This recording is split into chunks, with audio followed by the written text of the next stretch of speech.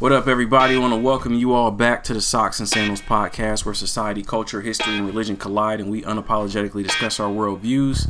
It's your boy Emmanuel. I'm back in the kitchen. I'm whipping it up, and I have long-time guest. I don't know how to properly announce you, but you were on my first episode that wasn't solo. That's true. Episode 2. Episode 2, yeah. Philip, Mr. McNasser. How would you like the people to call you? My middle name is Mr. Okay. No, I'm just like, no, it's cool. Philip, Phil, Felipe. I don't know. Whatever you do, man. Mr. McNasser's nice, but or Mr. McNasty if you're naughty. McNasty. Back in grade Phil, school. say what's up to the people, man. How's it going, people? It's a pleasure to be back. Thank you for having me back, Emmanuel. No doubt, man. Good to see you. This is fun. I'm excited about this series. Yes. This particular series within Socks and Sandals. Yes, Religion and Worldview series, man. It's going to, if y'all have been here since day one, it's going to kind of tap into what we talked about in that first episode. Yeah. But a little bit. might go a little bit more in depth. Yeah, it's been over more. a year, so maybe, yeah. I grow every day, man. I learn things new every day, so my worldview changes a little bit every day. You've been getting closer to God. No, I couldn't bait you in with that one. No, I think it depends on how you define God. If God is just like your own self-actualization, then sure, maybe. I'm getting deep already. Maybe God is love, in which case I'm just getting closer to love, man. God is love, son. Oh, okay, well, then cool. I believe in love. Okay, there you go. See? There we go. You're getting closer to God. See? Look at that. Baby steps. Baby steps. And I was supposed to do this earlier. Today's podcast is brought to you by Audible. Get a free audiobook download and a 30-day free trial at audibletrial.com/SXSNDLS. Over 180,000 titles to choose from for your iPhone, Android, Kindle, or MP3 player if you still own one of those. Do you have an MP3 player? Or? I have an iPhone. Okay, I think we all just have our smartphones. Yeah, I don't know why have an iPhone. It still boggles my mind that they have that in there, but it is what it is. I'm not going to discriminate for people that have. Hey, not everybody wants to buy a $700 phone every 2 years. I have a friend that has a flip phone. So, my brother has a flip phone. And so he probably has an MP3 player somewhere. You know, I send him gifts and he's like, I can't see that. It's like, what are you doing? Don't put me on any group text, man. Right. That's funny. So Phil, it's been a long time since you last came on. I think we did Market Priority. I think it was a 2-episode deal. Yeah, we did that. That was fun. I lost one of the episodes. Oh, you did? Yeah, remember I was like, I think I was recording and I didn't have my computer plugged up. Oh, I forgot. And it just died. But it was live. We had the live stream. You can probably find it on your Facebook. I could find it somehow, some way. I could find it on Facebook. But yeah, it's like May of 2017 or something like that. So we had those two. We had those two. Like episode 16 and 17. Something like that, yeah. Then we had episode 2. And you did the Unchurchable with me. I feel like you did like.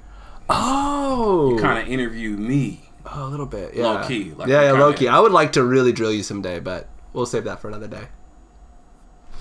We got time. Oh, I thought okay. But we might have to formulate that. Yeah. But I'm definitely down for that. Like that would be great. I would like to. I don't have any practice in. I don't have any practice really in like this sort of. What I'm interested in, but don't have a lot of practice in, is this sort of what's the word? The sort of Socratic methodology of questioning epistemology of belief.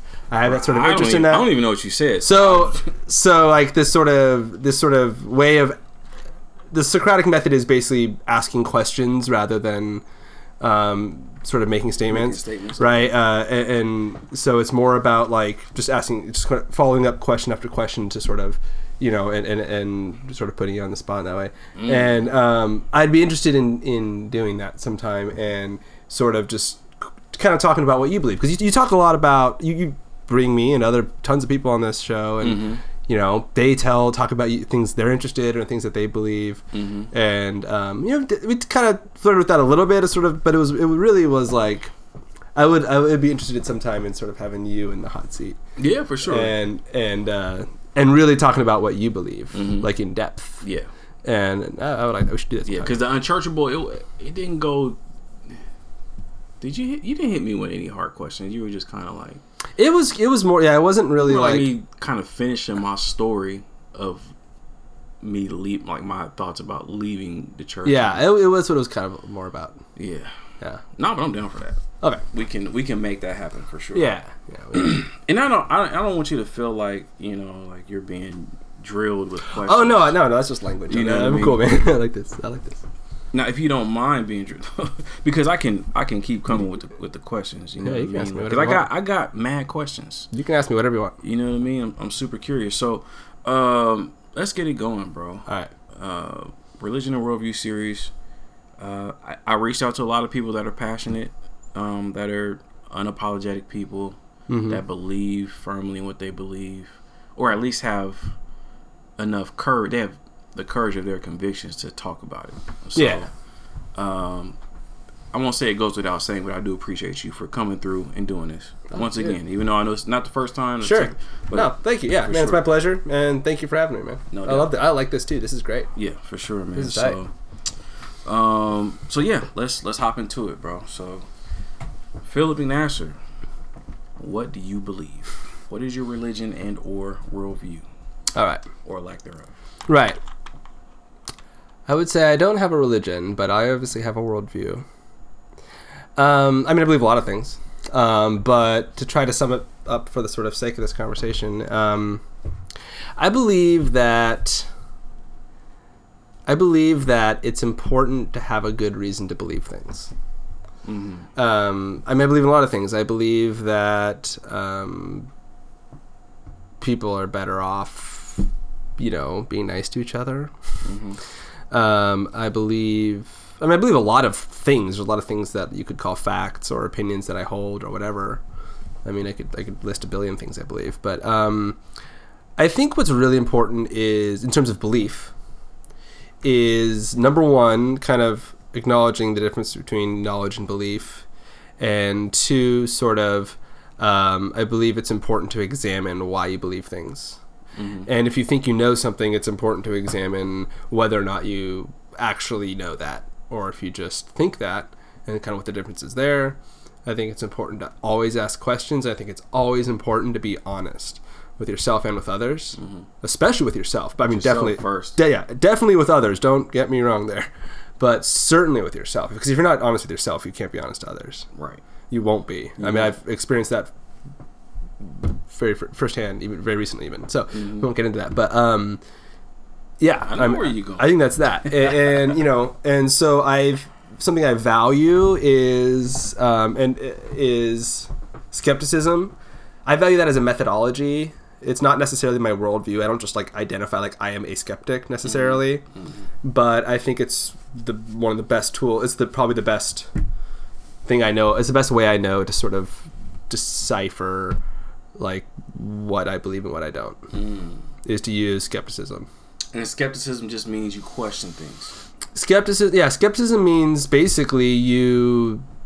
I mean, to me, I don't know. I mean, don't quote me as the dictionary definition or anything. But right. Skepticism is it's questioning things. It's not clinging on to and accepting a claim until there's sufficient reason to believe that claim, or there's sufficient evidence for it. I mean, it depends what the claim is, but generally, if there's a claim such as anything, it can be anything as big and broad, as big as a God exists, or it can be as small as my kitchen table is brown.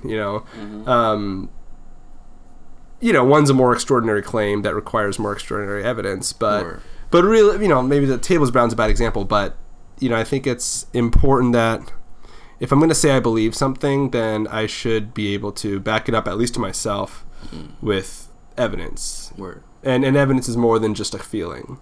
So would you say that you believe in a deity or a God? No. Totally not. Okay. And so, is there any religious system that you ascribe to? No. No systems? No systems. No systems, no God? No God, no systems. There's probably systems that I would agree with a lot of the parts of, but there's no system that I am looking at and saying, yeah, I am one of those. Even there's a lot of so I'm an atheist. There's a lot of atheists who are secular humanists, and that's cool. That's fine. That's a system of sort of belief. It's based on like sort of like an atheistic or a secular worldview.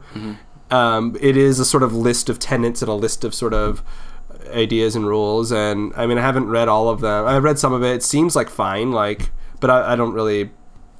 I don't know, man. I'm not really like much of like a club guy. So it has like commandments. Not really commandments, but there's sort of a list. Yeah, there's sort of a statement of maybe there's some sort of moral statements. They have a code. Yeah, there's a code. Yeah, totally, and that's fine. Like codes are fine, but I just like I'd rather read it and see kind of what I like and what I don't like, and then adopt, take on good ideas and push away bad ideas. And even if there aren't really, as far as I know, any real bad ideas in secular humanism, I don't know. It's not necessary for me to join that group. Yeah. Well, I believe that there is a God just based upon creation and what I observe in the universe, and I just don't think it could just happen without a creator. That's just my general underlying belief. What? How did you kind of? So that's like baseline for me. So how did you come across or come to the conclusion that, you know what, I'm an atheist? Yeah. And by the way, atheist is a term that people kind of use differently. When I use it, and there's a lot of people who agree with me, but there's people who use it differently. When I use it, I use it to mean just like, it means that I do not have a positive belief in a God. There's no God or deity that I can say I believe in, right? It's different from saying I believe there is no God. But incidentally, I wouldn't like debate this because you can't. But but if pressed, I would, I do think there's no God. But anyway, to answer your question, which was sort of how did I come about that? This does go back to our first conversation. Yeah. Which is cool. Basically, it came from doubt because I started with the sort of, I was born into a religious family, grew up Catholic, that kind of thing. Around high school age, I started really kind of questioning some of the things, some of the ideas, not necessarily the God claim yet, but some of the moral claims, the sort of concept of sin I started to sort of take issue with. I believe that there's such thing as wrongdoing, and you can do bad things to people, but just things that like God being mad for about things that don't hurt anybody. Kind of, I was kind of like, I don't know about that, and that kind of seeped into a while. And after a while, I was kind of like, well, I don't know. I certainly don't believe in the God of this church. So then for a while, for many years throughout kind of college and, a few years after that, I think I identified as just agnostic, which I still do, because agnostic to me just means you don't claim to know. And I still don't claim to know, so I'm still agnostic, even if I'm also an atheist. And then so I kind of was just there like, hey, well, maybe there is, maybe there isn't. But then I kind of, the last few years, it's been more the last few years that I've actually started saying like, no, I don't believe in God. I'm an atheist. That kind of thing. And that kind of came about, number one, as a matter of definitions. Sort of came across this definition like, well, atheist just means you don't have a belief in a God. If you're agnostic and you say, well, I don't really know, but like if you can't say, yeah, I believe in God, then you're an atheist by that sort of definition. So okay, I'm an atheist. Kind of came about by definitions. Realistically, though, it just sort of I realized I didn't believe in the God that was being taught to me, and then after that, I sort of realized I don't really have a good reason. It's kind of like I was saying at the very beginning of this conversation. I don't really have a really good reason to believe there's a God, other than that people told me, and it quote unquote makes sense in a sort of deductive sense. Like, hey, well, because the sort of God story is like, okay, there's this thing. He's all powerful, blah blah blah. You also can't see him or detect him. It's a sort of unfalsifiable claim. There's no way to falsify that. You cannot prove that something you can't see or sense doesn't exist. Something that exists, something that is outside of time and space and physics and whatever that means. Like, you can't really prove that thing doesn't exist. So you also can't prove it does, or I don't know how to prove it does. So you can make up a lot of things like that you can't disprove. You can't disprove leprechauns. You can't prove to me there's no leprechauns. You can't prove to me that there's no Santa Claus. Now, I don't believe in Santa Claus, and We don't preach Santa Claus in this household. Cool. Cool. It's okay. All right. All right. I lower my voice there. You good. But you still can't prove he doesn't exist. I mean, you could probably prove that you bought those particular presents, but you can't necessarily prove that there isn't a Santa Claus that goes down chimneys in Kansas. Yeah. I mean, you can't. Like, it sounds silly to say, right? But to an atheist, this sort of exception people make for God sounds silly. We all agree, okay, you know, you can't, sure, just because you can't prove that unicorns exist doesn't mean that they don't. Just because you can't prove that, such and such, like, everyone's kind of on the same page until you start talking about God, and then people are like, whoa, whoa, whoa, whoa, whoa. How can you say that God doesn't exist? Yeah. It's like there's like some exception because like that's the sorry, I shouldn't say fairy tale. That's mean, but that's the sort of the big sort of in my mind ultimately it gets kind of ridiculous. So we're comparing fairy tales right now. Yeah, to me it really feels like the same. I mean, fairy tales maybe are different because people don't really genuinely believe fairy tales as much, but even something like a kid believing in Santa Claus or the Easter Bunny, or somebody. What about an adult believing in Santa Claus? I mean, that's, as far as I know, much less frequent. I mean, I've known some adults who believe in Santa Claus. I mean, the ones that I knew happened to be like adults with like cognitive disabilities. But and not to bash on them or on Santa Claus belief in general. Except I don't think many people do, but kids do. Why don't adults believe in Santa Claus? Because they figured, because someone tells them, or they figured out that it's like it's made up. For me, I mean, I haven't believed in Santa Claus since I was like 4 or something when my brother told me. Right, but think about it though. Think about like the reason why I think it's a good analogy to a God claim is because when you're little, if your parents are telling you about Santa Claus, they tell you that the Santa Claus exists. Santa Claus brings you presents on Christmas if you're good. So number one, there's that same sort of like, you better be good. So Santa Claus will hook you up. Otherwise, he'll punish you with coal or something. Mm-hmm. And it's also, then, it's like, okay, you go to bed, you go to sleep on Christmas Eve, you wake up in the morning, the milk and cookies are gone, and there's presents under the tree, and they say they're from Santa. Mm-hmm. Boom, there's your evidence that Santa exists, right? It's like somebody told you, and then something happened, and you can kind of like, in the little kid's mind, they're like, it makes sense. That fits what I was told would happen. Therefore, Santa Claus. It's usually after the time where, Does that story or that analogy? Because I've heard that analogy from you before. This goes back to our coffee shop conversation. Mm-hmm. You know what I mean? Sure. Does that analogy make you feel comfortable about your conclusion that you've come to? That you can compare this to a fairy tale, and this is no different than that. So therefore, that's not the only thing I'm basing it on. But I mean, when I'm really basing it on it's just like an analogy to the fact that like just because you can so you can believe something and then you can kind of make sense of events and blame them on that. Even though that's not the actual explanation for those things. Let's unpack the Santa Claus, for lack of a better term. Okay. Going back to your statement, what you said about God. You said you can't disprove. You can't disprove a lot of things, including... Okay. Now let's talk about Santa Claus. Okay. Are you saying we can't disprove... We cannot disprove the existence or lack thereof of Santa Claus in this world? We can't disprove that? Is that true? I mean, is that a true statement? I mean, you can show a lot of evidence that like you can make these sort of comparisons. Go to the North Pole, is that what you're saying? I mean, you can go to the North Pole, but nobody knows his address. We also know that there's also, I mean, Santa Claus. Whose address? Santa Claus's address. He's a real person? What I'm saying is, you say go to the North Pole. It's like you don't. Is he a real person? I don't believe in Santa Claus.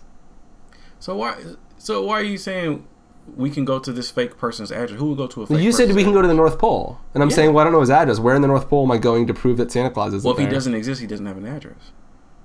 Okay. Right. What you were saying was that you can you're talking about disproving that Santa Claus exists. But you are acknowledging that he doesn't exist. Oh, so you want me to play like you want me to play the role of the person who believes in Santa Claus? No, I'm following. I'm trying to follow the logic. What I'm saying is I don't believe in Santa Claus, but me not believing him doesn't mean he doesn't exist.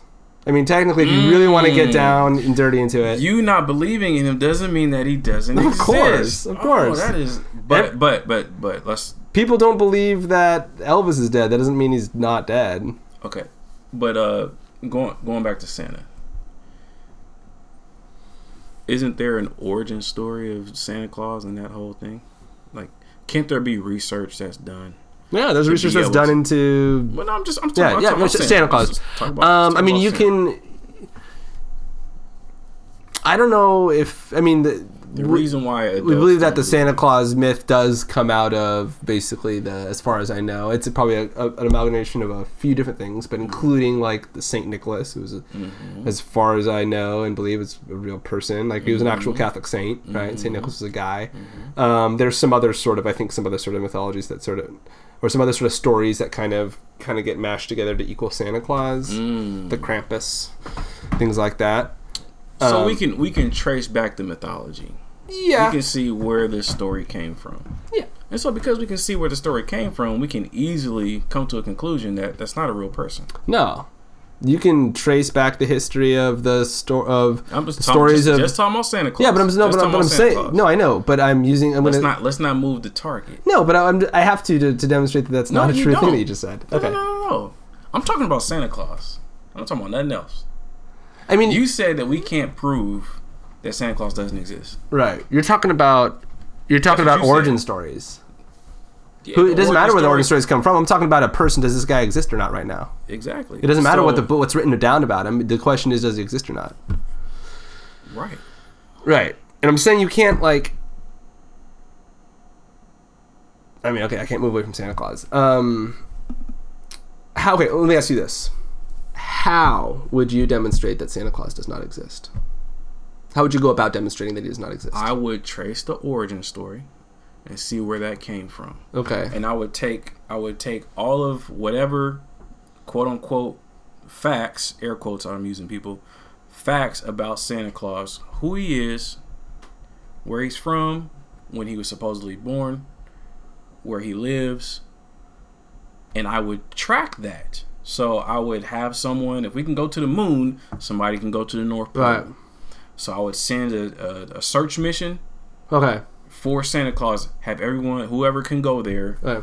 Have our NASA, whatever people go to the North Pole, yeah, search the whole North Pole for Santa Claus, okay, and his workshop, and his elves, and his reindeer. I would search for all the evidence that. You're talking about elves and reindeer now. I'm talking about Santa Claus. I'm just saying. I want everything. I want everything that shows. There better be an elf there too. Otherwise, better be an elf and some reindeer. I want to see Rudolph too. All of that. All this stuff. Rudolph, man, come on. Because Rudolph Santa, they made up the Rudolph song in like the 50s. But look, Santa can't get around without Rudolph right? Santa could exist and the reindeer could not exist. That could be false. No, but Santa could be real. Well, it's a lot of lies going on. Well, here's what I'm saying. So what I'm saying is, I would do all those things, and then when I go to the North Pole and there is zero evidence of Santa Claus, and with modern technology, we can survey the whole world. So I'm looking at I would have 1,000, 1,000,000 cameras on every chimney possible. And I would be waiting, all right, man, for Santa Claus to show up. And when I don't see Santa Claus in America, when I don't see Santa Claus in the North Pole, I will be able to easily say, this guy doesn't exist. Two things. That is a myth. Two things. The first of all, and this is the lesser point, but it is a point that, like, okay, when you do all that and put those 1,000,000 cameras up, then you can prove your point. But the main, it can be done. But the real thing, I mean, it can be. But the real thing, but how about this? Okay, so we're just talking about Santa Claus existing. That doesn't necessarily. I'm not saying every song is true. Everything anybody's ever said about Santa Claus, everything everybody believes about Santa Claus, because people believe different things. We're just saying, does Santa Claus, and yeah, sure, we're talking about the same guy. He's an old guy. He gives presents. Goes around the world, right? Let me ask you this: is it possible? Assuming it's possible that Santa Claus could be real, right? Let's just, for the sake of this argument, let's say it's at least possible he could be real. If we're granting that, because if we're having this conversation, we're granting that it's possible that he could be real, basically. Sure. So if it was possible that he could be real, is it possible that he is real, but he no longer lives in the North Pole? But he just used to live there when all the things were written about him, all the songs, everybody thinks he still lives there, but he actually lives somewhere else now. Is that possible? Could Santa Claus move? It is very possible. And maybe, is it possible? So you could go look in the North Pole, and you could look in the chimneys, but but he might not be there because maybe he lives. Well, he still has a job to do on December 25th. So I'm gonna see if he shows up to work. That's what I'm saying. I would not only survey North Pole, I would survey his workplace. Is it possible for Santa Claus, if it's possible for Santa Claus to that he exists, if that's the case, then is it possible that Santa Claus exists but no longer delivers presents on Christmas Eve? He used to, but he doesn't anymore. He quit that. He's just retired and living somewhere else. Oh, so you're just making up stuff on the fly? No, we're talking about Santa Claus existing. The person and work of Santa Claus. No, I'm asking if it's possible if we're assuming it's possible that he exists. If Santa Claus doesn't deliver presents, he's not Santa Claus. Oh, really? Yeah. I thought Santa Claus was just a being we're talking about, a guy who does that. He's known for doing that, but... You not know the story of Santa Claus? Bro? I know the story of Santa Claus, but I'm saying we're talking about an actual physical being named Santa Claus who... are you assuming that this person is immortal? Is that are you assuming that? That's what I think we're having to assume, right? Because the stories are that he's been given, maybe not immortal, but he would have to be immortal because he's hundreds of years old. Yeah, but he could just be a guy who lives hundreds of years. It could be like some stories of Santa Claus where he sort of passes the Santa torch on. Did you ever see Ernest Saves Christmas? This type of exercise, it's amazing. Yeah, it's kind of. I think it's kind of a sort of a tangent. It's a huge tangent, but it's always like I'm always amazed that you go this far to disprove. So, but you're saying if you look everywhere, no, let me ask this. So am I right in that you're sort of suggesting that? Okay, if there's a claim that this person, for example, Santa Claus is a guy who lives in the North Pole and he delivers presents on Christmas Eve all around the world with reindeer. Mm-hmm. So, if you look everywhere that you would expect to see him and you don't find him, then he doesn't exist. That's kind of what you're saying. If you look in the North Pole, you don't see him. You put cameras on the rooftops, you don't see him. He doesn't show up. He doesn't deliver on Christmas. Therefore, he doesn't exist. That's kind of, it sounds like what you're saying. Sure. Okay, so why can we not do that for God? Is God a man? Are we talking God's about a being? Man? Oh, okay. Right? Yeah. So we're comparing mankind versus sure. People compare all sorts of one sort of being to another. Mm-hmm. People compare animals to people. People compare stars to rocks. I mean, I don't know. To my understanding, God is not a human being. Sure. Neither is Santa. Santa's not a human being. Human beings don't live to be thousands of years old. Who is this fictional character that you keep talking about? What is Which one, God or Santa Claus? Santa. That's a good one. I don't know. You're the one who wants to talk about Santa Claus, man. No, you brought it up. I'm just entertaining the Santa Claus. Well, all that I'm saying is that if you have this, what I was saying, and the reason why Santa Claus was an example, and maybe it wasn't the best, but you have this sort of, if you sort of set up this claim that is an unfalsifiable claim, God's even more unfalsifiable than Santa Claus, really, because Santa Claus is generally confined to the earth at least. So yeah, I mean, you could at least, with a very, very, very, very, very, very high degree of certainty, demonstrate that the Santa Claus that people are talking about, there is no such thing. Right, you could prove, or at least he doesn't live in the North Pole anymore, and he's not giving Christmas presents to anybody anymore, and there's no reindeer flying in the sky. You could hypothetically demonstrate all of that. Mm-hmm. So you have a good point there. But my point is that the claim of God is one that you cannot falsify in that way. So, like, the fact that something cannot be disproven is not a reason to believe it. Okay, that's fair. Mm-hmm. It's 50-50. You could or you 50-50? Yeah. Hold on. How did you determine those odds? How did you determine there's a 50% chance? Because they're true or false. Yeah, but that doesn't mean 50-50. 50-50 means an equal chance. Yes, it's equal chance, bro. No. It's not an equal chance. It's either true or false. Yeah, but that doesn't mean it's an equal chance. Okay, how about this? Okay, you don't have to answer whether it's true or false, but true or false, Emmanuel, I'm gonna pardon the violence. I'm gonna slap you in the face right now. True or false? Right? Do you think there's a 50-50 chance that whatever you say is going to be correct? You think there's a 50-50 chance that I'm going to slap you in the face right now? Or do you really think I'm just saying that to demonstrate a point? I'm not actually in any way, shape, or form about to slap you in the face. If you said true or false, I'm going to slap you in the face.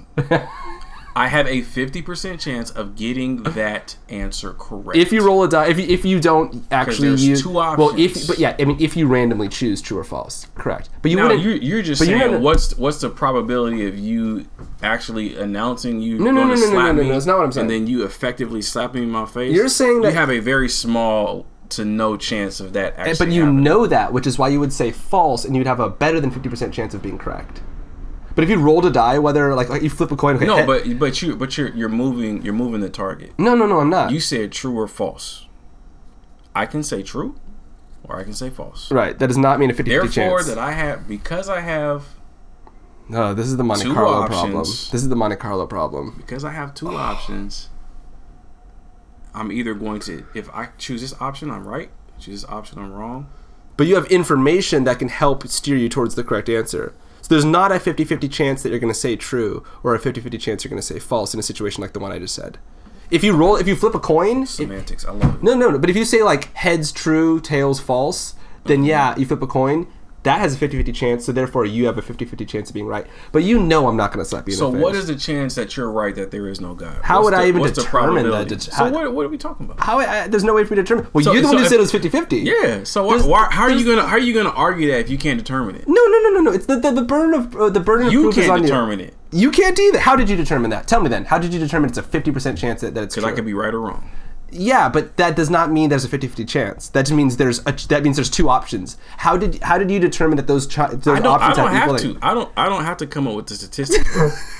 I just have faith. You can just claim. I just have faith. What is faith? What does that mean? Faith is believing in things that are not seen. What do you mean by not seen? I can't see it. You can't see a lot of things. I can't see God. I can't see oxygen. Is that faith? Let me give you a better definition of faith.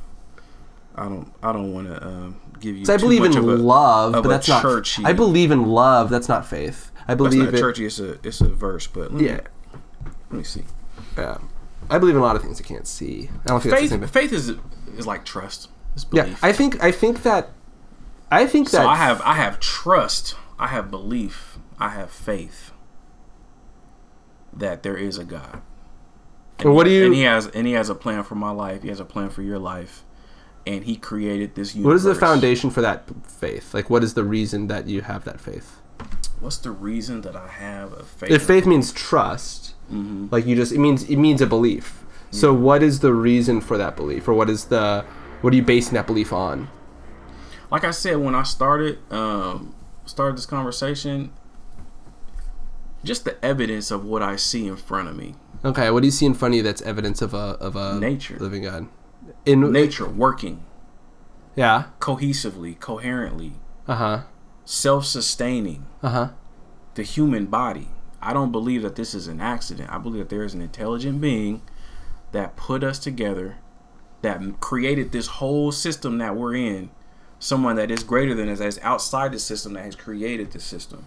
I believe that logic to be true, and I trust and I believe and I have faith that there is a God that created this. That this is not some spontaneous combustion. Do you think that I believe in an intelligent design?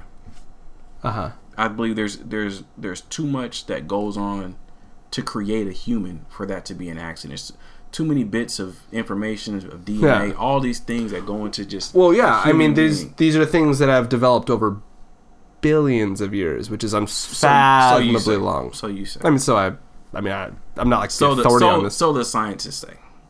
Sure. They could be wrong. Yeah, they could be wrong. I think they have a better reason for what they believe than you do.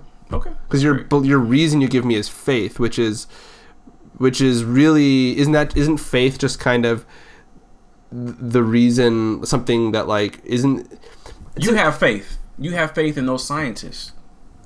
You trust. No, it's a little different. Believe. Though. No. You trust and believe that what they say means believe, true. You then believe yes. that they're smart. You believe that they've done their research. If faith means believe, then yes. But I don't think most people actually mean believe by faith. People will say that the reason for their belief is faith.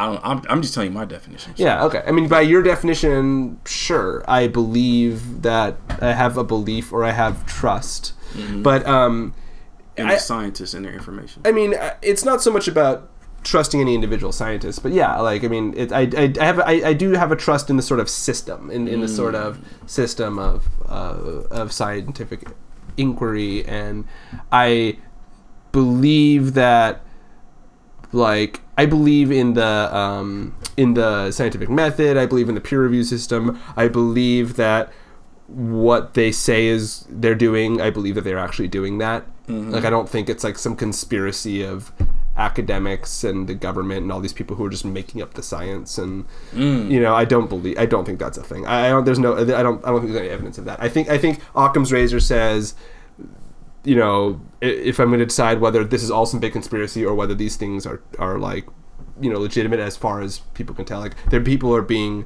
forthright as much as they can, I think that's more likely.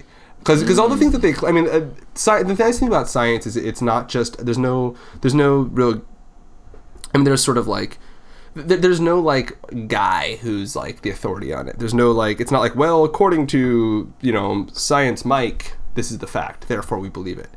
Science is, everything that they claim is something that is observable, it's something that's testable, it's something that's repeatable. Not necessarily. Yeah, it is. It is. When people talk... There's been a lot of biased stuff in science just to prove their point. Like what?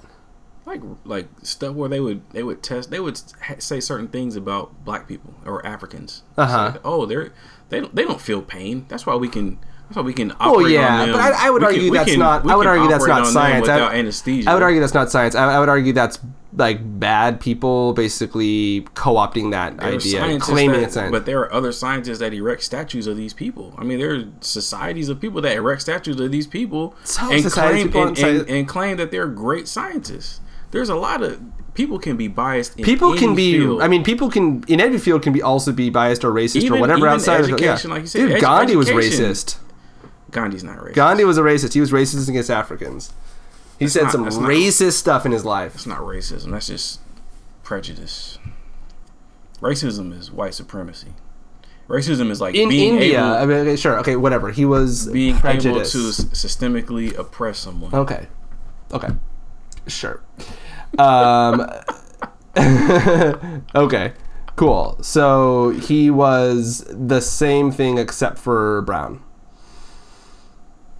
Whatever you call prejudice. That. Okay, he was prejudiced. Mm-hmm. Mm-hmm. Yeah, he said some pretty nasty things about African Indians. Some pretty bad things. So what did you bring that up for?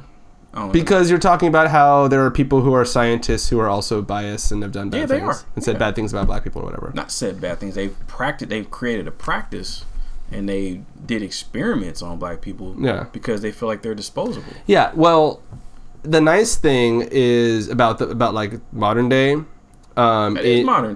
No, listen. The thing about like the syphilis and all that crap. Listen, the thing about the nice thing about is that there's a lot of been since even like the last couple of decades, there's been this is ongoing. I think it's ongoing in a lot of fields. This sort of overhaul of ethics, whereas there are a lot of experiments. This is true in hard sciences as well as like social sciences that people learned a lot from that we can never practice ever again. No one's ever going to do again. Have you ever heard of the Stanford prison experiment? Now that's a sort of social science thing, but that was the one where they had these people and they basically said like, you guys are the prisoners and you guys are the prison guards, and they were all just like volunteers who had signed up for this study, and they kind of put them in this sort of situation. It was Stanford, the Stanford. Mm-hmm. And basically like they put these people in these roles and they kind of say, okay, you guys get to be the prison guards, you guys get to be the prisoners. And these people who were just like volunteers showing up for this thing, they basically end up like, this goes over the course of days, and they kind of start like really taking on these roles, and the prison guards start like really mistreating the prisoners and things like that. And these are not actual prison guards and prisoners, not that it would be okay if they were, but these are just like people. These are just normal people, test subjects basically. And it kind of they did, I don't remember all the details. You can look this up. It's very, very, very famous. But yeah, I mean, like this was an experiment that people learned a lot about human behavior from, but that's not an experiment that people can carry out anymore because it's really highly unethical. People were really mistreated. So I don't really know what was. There was some greater good from that mistreatment. Is that what you're trying to get No, at? I'm just saying that they're like nowadays in any sort of reputable science community, you don't really get these sort of. I mean, they're not doing these like as these terrible unethical experiments anymore because they actually have boards of ethics and they actually don't like let people do you know, people don't fund research projects, or people don't take seriously or allow people to do those sorts of experiments anymore. Things that are actually unethical. They actually have to submit to an ethical review and say, you know, if it's going to be something that's hurting people or whatever, they're not going to let you do it. So they can still refer to the old ones, like the Stanford Prison Experiment and other things like that. How long was the Stanford one? I think that was from. Man, don't quote me on this. I think it was probably like the 70s or so. It's not a long time ago. It's not a long time ago. But I mean, think about it. But the 70s. Our parents lived through that. Yeah, I know. My siblings lived through that. It might have been before that or after that. I'm sorry. I mean, I don't have it in front of me. I could look it up. But it's just an example that, like, you know, I'm just trying to point out that, like, just because somebody does something for their job, it's not the same as like who they are outside of that job. And the fact that, like, yeah, man, everybody, man, 100 years ago, the whole world, I mean, the world's messed up now, but the world was way more messed up then. And 100 years before that, the world was even more messed up than that. Like, people are sort of, I mean, things like the internet and stuff help with this because information spreads faster. I mean, I think people are, like, getting better and better. Well, so the fact that there's been unethical things in every field. I mean, I could say the same about religion, man. And you agree with me? But I would go back to challenge that, you know, what you said. If somebody does something for their job, it doesn't mean that's who they are outside their job. That's true. But it's if you're guilty, you're guilty. If you did it, you did it. So if you're at your job, and to be honest, one of the reasons why I walked away from my job, they wanted me. I was given a suggestion of how to sell a certain product. I didn't like it. Reason why I left Comcast. And one of the reasons why I left my most previous employer. I didn't like that suggestion. Yeah. And the suggestion was kind of shady to me. Yeah. I was like, if you guys expect me to sell in that way, I can't do it. I didn't tell them that. Yeah. But that was in my heart, I was just like, so then, like, the next week I went into work, and I didn't expect to quit, but it was just like, it was weighing on me. Because I know that I wouldn't do that method on my grandma, on my mom, right, on my aunt, on my uncle. I wouldn't do that on my family. I wouldn't do my family like that. Because I knew it was wrong. Yeah. I stopped. Now, and that's not to... I didn't mean to tell that story, and that's not to put me on some type of pedestal or say that I'm better. No. But you are what you do at your work. Because you come home, like, I come home. Yeah. And I may not feel... like, when I worked at Comcast, I didn't feel good about what I did, bro. Yeah. Because they coached us to do things in a very shady way. Yeah. And that some stuff that we were doing back when I was there, like, 6-7 years ago, they finally got, like, fined for... like millions upon millions of dollars of stuff that they lied about, and they told us to sell it and tell them that it was one thing. I was just like, man, so you go home, if you're doing things that are unethical, you know that it's wrong. Right. I mean, some people have that conscience and they know that it's wrong, but some people just do it because, well, my boss told me to do it, so I guess I'm okay. If I go down, the boss is going down too. Nah, you going down. I think to kind of like bring it back a little bit, I think kind of I guess what we're kind of getting at here is you said that, you know, your reason for believing in God is looking at nature and the complexity of nature and how things work together and things like that. I think, in my like observation and sort of my worldview, in my opinion, I think that the complexity of nature and the way things work together pretty well, as far as I know, is explained pretty well by what we know of biology, the theory of evolution by natural selection. It actually explains like all of that. So let's get into that. So let's get into what is your origin theory of the world? My origin theory of the world? I'm trying to think, like, what do I know of that stuff? I mean, there's information out there. There's been a lot of research, and they found out a lot of things. Think Big Bang. Well, the Big Bang is, as far as I know, is the sort of was the sort of origin of the universe. Okay. I believe it was. Now, I'm not the expert on this, so I mean, there's probably better ways, people who could like explain really how they know all, how they do all these things, how they can determine these things. But I could try, but it would be. I mean, I could get a piece of it, but like I'm not the guy to ask. Okay. For sure. But they basically kind of they know how kind of fast things are moving through space, and they can kind of all just sort of trace them back. If you know a car is going 100 miles an hour and you see it drive that way, you know that an hour ago it was 100 miles that way, sort of thing, right? So it's kind of like that. So the origin of the universe, the Big Bang, I mean, they have it down to like the tiniest fraction of a second, like unbelievably minusculely small amount of time. They have it down to that sort of tiniest fraction of a second, the point of when the Big Bang happened. So they know when it happened, and it was like 13.5 billion years ago. The Earth was formed 4.5 billion years ago, and life, as far as we know, started about 3.5 billion years ago. Okay, and then so talking to the first life, which was tiny little organisms, single cell organisms. Very small little things, couldn't do much, but they could, I guess they could procreate, they could reproduce themselves, right? That's why it's life. So these tiny little things, started there, but that was 3.5 billion years ago, and then now we have what we have now. So it's 3.5 billion years of evolution. Okay. Which is a long, like you cannot fathom how long that is, right? You just can't. Yeah. Like, I mean, try to really imagine what $1 trillion is. This is way harder. 3.5 billion years. So much time. So yeah, it takes a really long time for like little tiny things to evolve into like the complexity we have now. But if that's possible at all, I think 3.5 billion years is probably long enough to do that. Okay. Right? Because, I mean, I can't really, if it needs more time than that, how much more time? I couldn't even fathom that. So, as far as I know, the evidence is there, and there's actually a good explanation, a really good model for this, and it's based on a lot of evidence, and then they sort of create this model that explains it.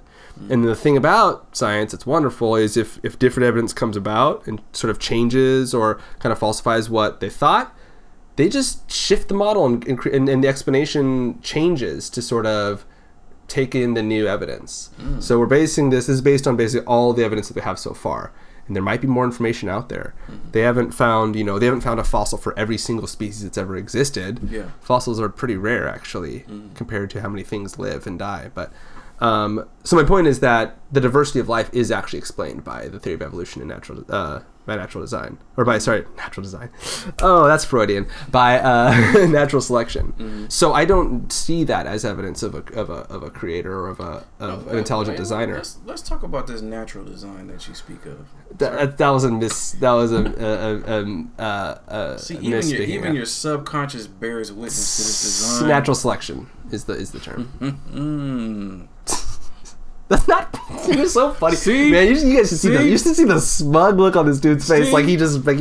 God is at work, man. God is at work. God is at work. Oh my goodness, I love it. Oh man.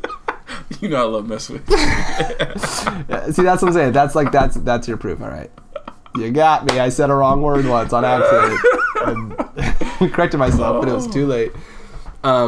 Thank you. So I think that's that. I think that any other sort of supernatural claims, I don't even know how we would investigate supernatural claims. Nobody's really given me a good means to investigate other supernatural claims other than saying take it on faith or look at the beauty of the universe. And those to me are not evidence of something. I think if you're going to say this thing exists, especially if you're going to say some big old thing like this thing has the power to create the universe. This thing has the power to intervene. This thing is everywhere and all powerful, and it knows everything.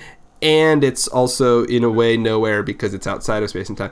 The more claims you stack onto that, the more evidence you need, and you need to start by even just actually demonstrating that it exists in the first place before you really are going to get me to believe that it's all powerful and knows everything, and there's a heaven and a hell and a Jesus and and a purgatory or whatever, all these things, and that there's eternal damnation and eternal salvation and all these sorts of things. Whoa. I'm like, slow down, slow roll.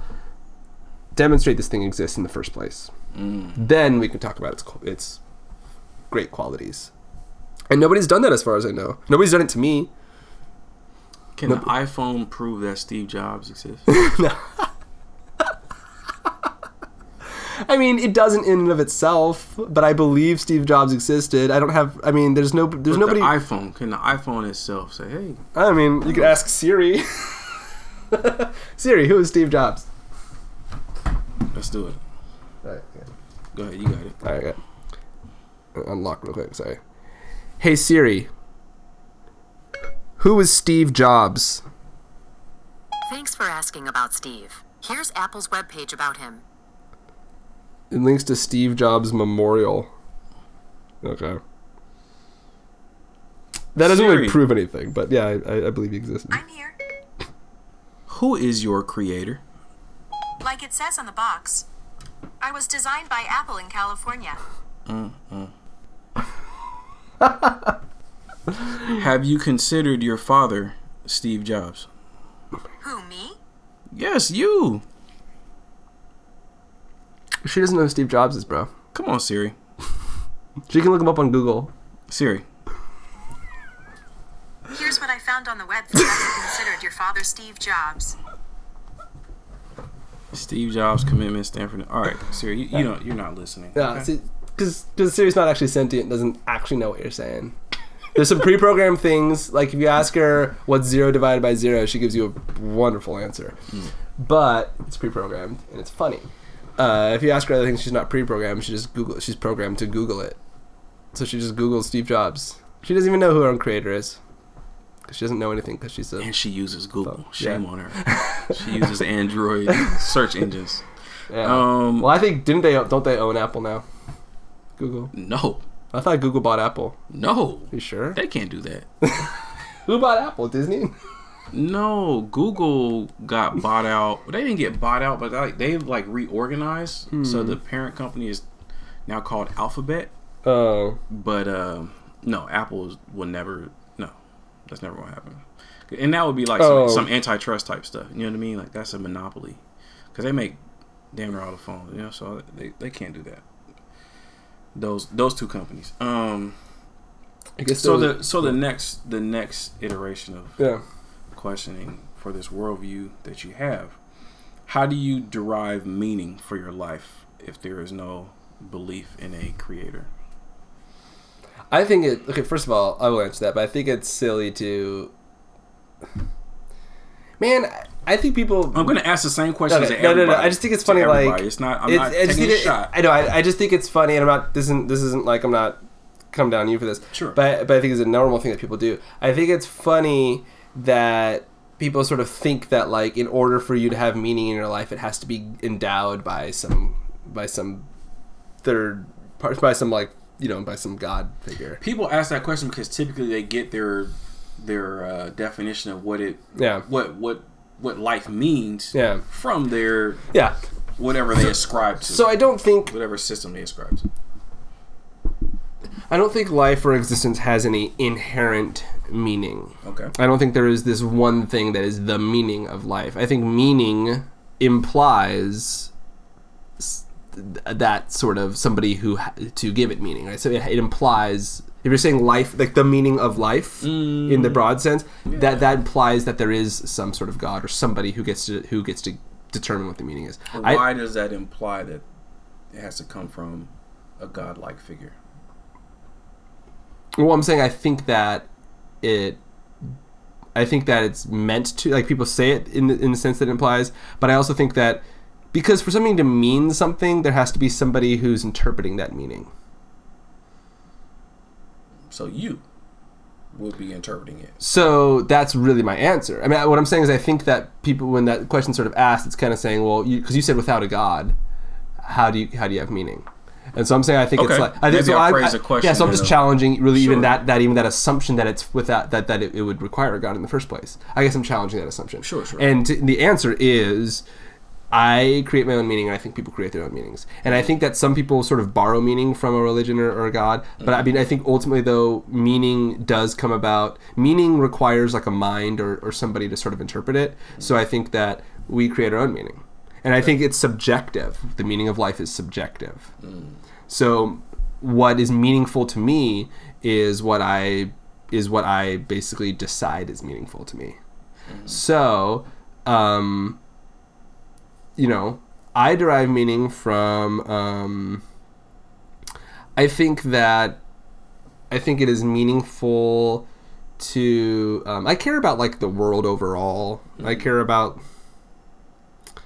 generally I care about like humanity overall. I mean, I care about people. I think I'm a pretty like moral and, you know, loving person. I care about, I think that it's important to try to sort of minimize pain and suffering and try to maximize sort of comfort and pleasure. And I don't mean just physical pleasure. I just mean pleasure in the sort of platonic sense, which is just this sort of base emotion of if anything that that feels good is pleasure. Right? Yeah. So I think that should be maximized. Comfort, pleasure should be maximized, and pain and suffering should be minimized. So I think I derive meaning from how am I contributing to happiness in myself and others, quality of life in myself and others, how am I contributing to positivity, comfort, pleasure, happiness, peace, things like that. That's meaningful to me. And I think how am I and others, how are we minimizing pain, suffering, agony, hatred, you know, all the sort of bad things.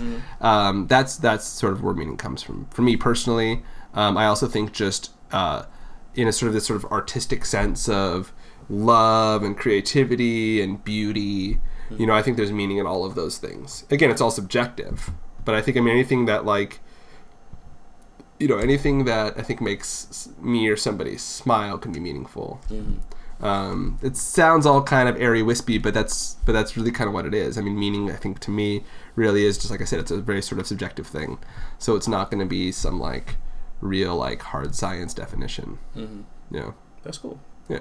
So that kind of bleeds into the next point, which would be like morality. So what is your basis of morality? Where do you get your sense of this is morally right and this is morally wrong? So morality is very much, I mean, it's, in my sort of understanding, it's very much a social phenomena, right? Like, without society, without multiple people, or, you know, we're talking about generally people with morality. I mean, you could talk about animals and stuff, but let's just talk about people, right? Without multiple people, there's no real issue of morality. If I was literally the last man on Earth, there would be no such thing as an immoral action, except for arguably to kill myself if not killing myself meant that I could propagate the human species. I'm just talking about no, but I'm using hypothetical just to demonstrate what I mean. But so morality comes in my view, in my worldview, morality is very tied into what people want for themselves, and sort of maybe even more specifically like well-being. If it's things that contribute positively to people's well-being are typically moral, and things that do the opposite are typically immoral. I think, for example, so like, you know, if you kind of like view like a society, a group of people as this sort of what it is, it's a group of people we all have to sort of like share this world. We're all physical beings in this physical world, this physical universe, and we just sort of there's sort of our actions have very natural consequences, right? And I think that a moral action is generally one that that has a positive impact on basically well-being. and an immoral action is one that has a negative impact on well-being, and an amoral action or a non-moral action is one that doesn't have anything to do with well-being.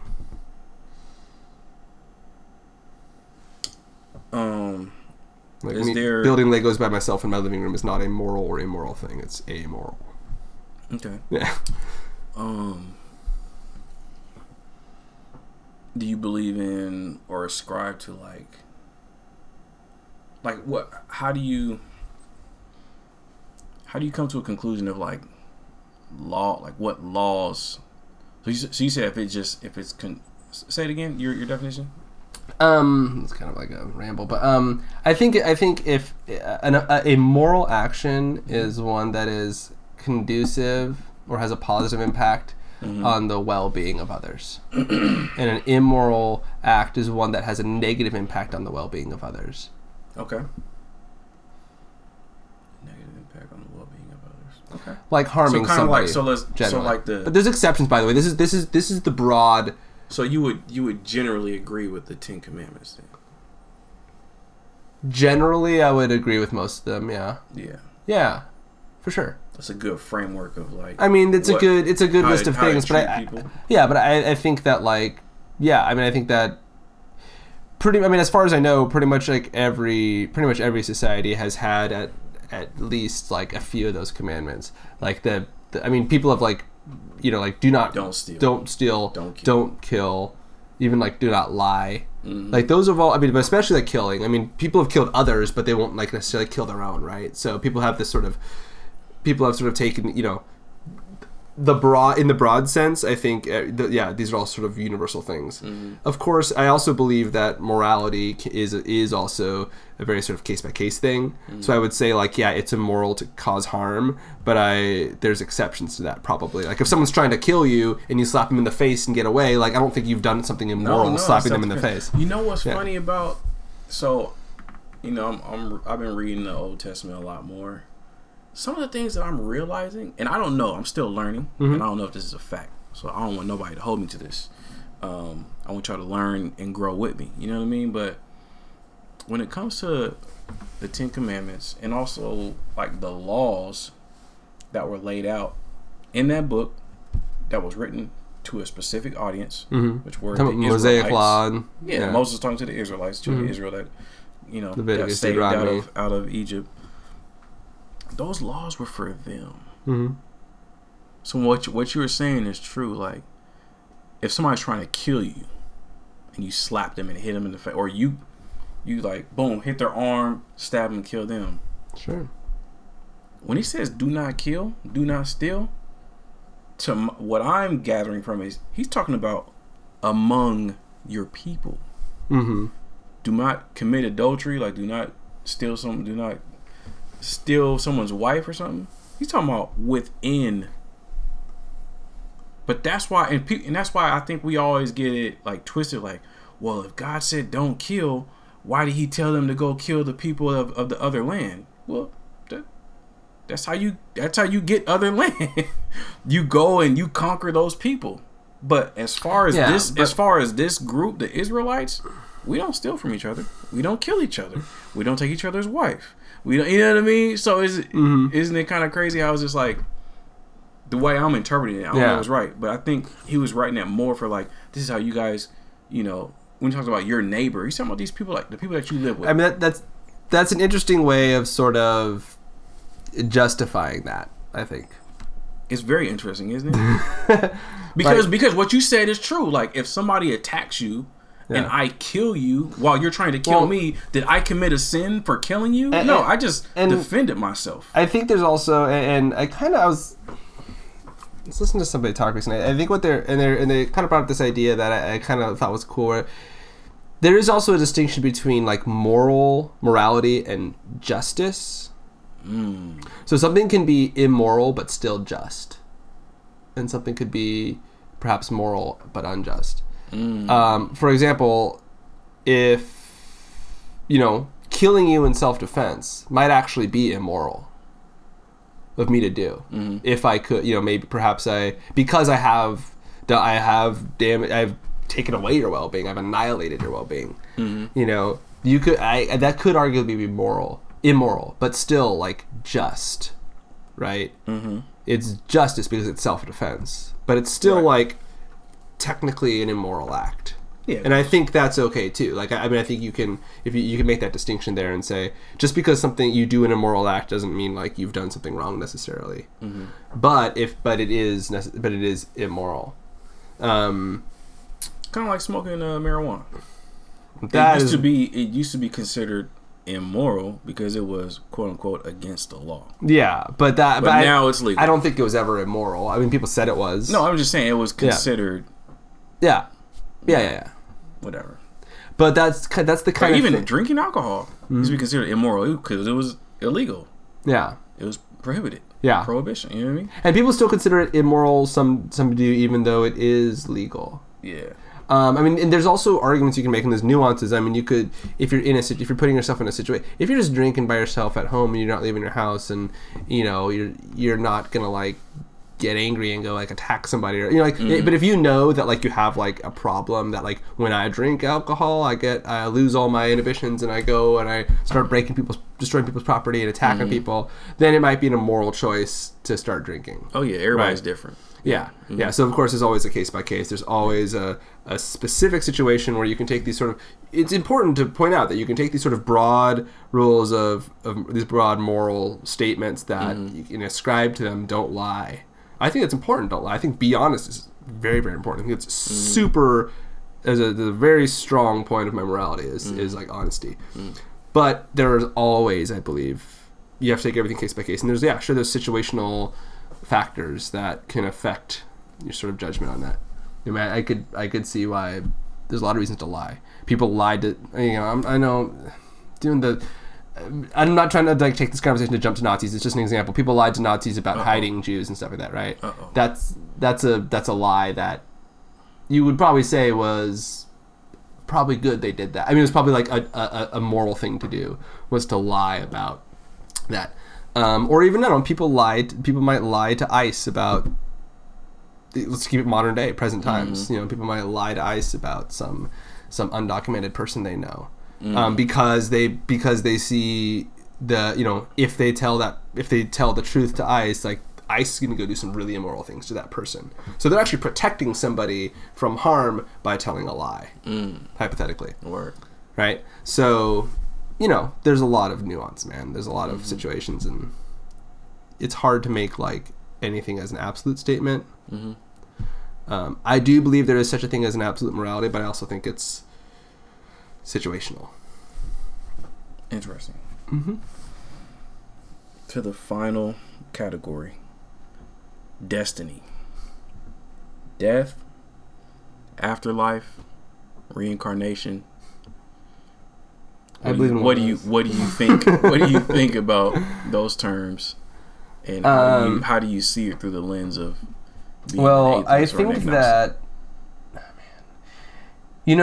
just coming to grasp the idea that like, and I'm going to say but I think it's the same for a lot of people. Like there's the concept of like myself existing, like that I am I, right? I mean, these old philosophers have talked about this all for centuries. Millennia probably, but just like this sort of the fact of identity in the first place is such a mind-boggling thing that it probably takes an entire lifetime to even start grasping really what it means, right? But I think that people are very, very, very, very afraid of their own annihilation, or the concept of just not existing anymore is scary. Because you can't really fully conceive of it, probably, right? But it's so, and part of that, and that's part of why it's really scary. I think also people, losing someone else that you care about is incredibly difficult. I mean, it's incredibly difficult, and there's no real easy way to go around. So I think that people sort of develop these ideas of, be it reincarnation, this sort of, or heaven or whatever. I think those ideas sort of come about to sort of satisfy this need that people have, or they feel that they have, to kind of grasp onto life, be it their own or I can't believe I'm never going to see my husband again, or whoever, my child or my parent or my loved one. And it gives people a lot of, it sort of puts people at peace to sort of have this thing like, yeah, okay, no, it's okay. I'll see them again someday. Oh man, life sucks. I mean, like, life sucks at times anyways. Life sucks all the time for some people. Life is hard, definitely.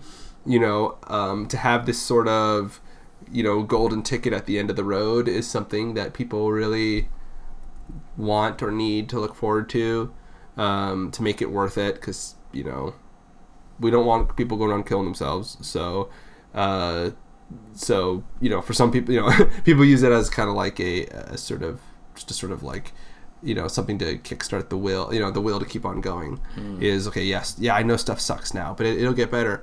If not on earth, then in heaven or whatever, right? I think it's all stories. I don't think there's any real evidence that any of those things happen. I think as far as we know and everything that we can kind of see and demonstrate sort of points to, okay, your consciousness is a result of a physical brain. Without a physical brain, there isn't a person. You don't exist anymore. When your brain dies, you're dead. Your thoughts are gone. Your identity is annihilated. I'm the only me that I've ever been, and I don't have any reason to believe that I am somehow the same person who used to lived and died, or that when I die, somehow some baby later will also be me. I don't even know how that would work. I don't think there's any real evidence that a heaven or hell exists, or a purgatory or a limbo or whatever. I think those are things people believe and things people make up and things people sort of say, oh yeah, Jesus said so or whatever, but like there's not any actual real reason to believe that those things exist. I think that when we die, it's over. And when you say it's over, what does that mean? Meaning that that me, my consciousness, my series of thoughts, it ends. Kind of like how before I was born, that I didn't exist in the world. There was no Philip McNasser, or even if there was someone by the same name, it wasn't the same person. I am a separate, unique entity, as are you, right? And you could have been named anything, and you can name yourself, so the name doesn't matter. But the point is just like the consciousness that is you, your mind that I can only get glimpses of by communicating back and forth, right? That's a thing. You are an entity that has lived for 33 years and some change, and will live for I don't know how much longer, but 33,000. Yeah. Probably sometime within the next 100 years you'll be dead. Probably. Who knows where science will go. For sure. I mean, with the advances in modern science, I might go to 200, but we'll still looking for the Fountain of Youth. Yep. We haven't found it yet. That doesn't mean it doesn't exist, though, right? It's in the North Pole. It's in the North Pole. Oh, man, I see the address. I'm going. Yeah, I think that's all. So you believe that it's nothing. It's a wrap. Yeah, dude. I mean, that's what it looks like. Things are living and then they die and then their bodies rot, including their brains. Everybody who's had their brain removed doesn't exist anymore. I've never seen any. Do you think about why our bodies rot, like decompose? Because little tiny things eat them. But like, why are we edible? Because we're made out of things that other things can turn into energy. We're edible for the same reason that cows are edible. Because I can eat cow meat, and my body will sort of break down all those muscles that I'm eating into their sort of little parts, all the little down to like really kind of the molecular level even. Yeah. And you have to basically gain energy from that. It was a question. But it's kind of like that. There's just little teeny tiny microorganisms that eat us. Word. So, what is that thing in what is it? Energy cannot be lost. Created or destroyed. Created or destroyed. It can just be transferred. Yeah. And that's what that is. That's what when we eat stuff. That's what it is. So our energy, who we are, the essence of who we are, is only in our brain. Is that what you're saying? I'm not saying our energy. No, energy is a different thing. But there's energy that we have in our body, like, you know what I mean? I mean, like everything. Like when a person dies, you can tell that there's a big difference between a dead body and an alive body. So that energy that we have. Okay. So energy. because when you mentioned can be not created nor destroyed, you're talking about like there's like a scientific definition of energy. It's the thing they're talking about. What you're talking about is a different thing. You're talking about a different sort of usage of the word energy.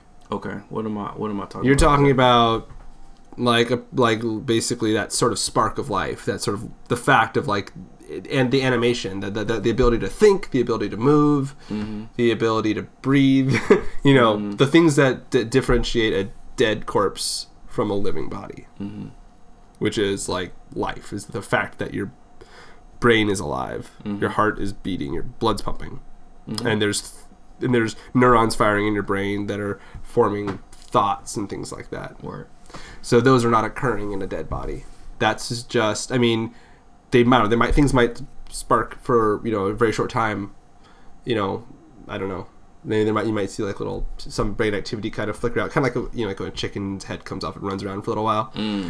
When you if I die right now, there might be some sort of some little neurons or something. I don't know. There may or not be some things firing for a short time afterward, but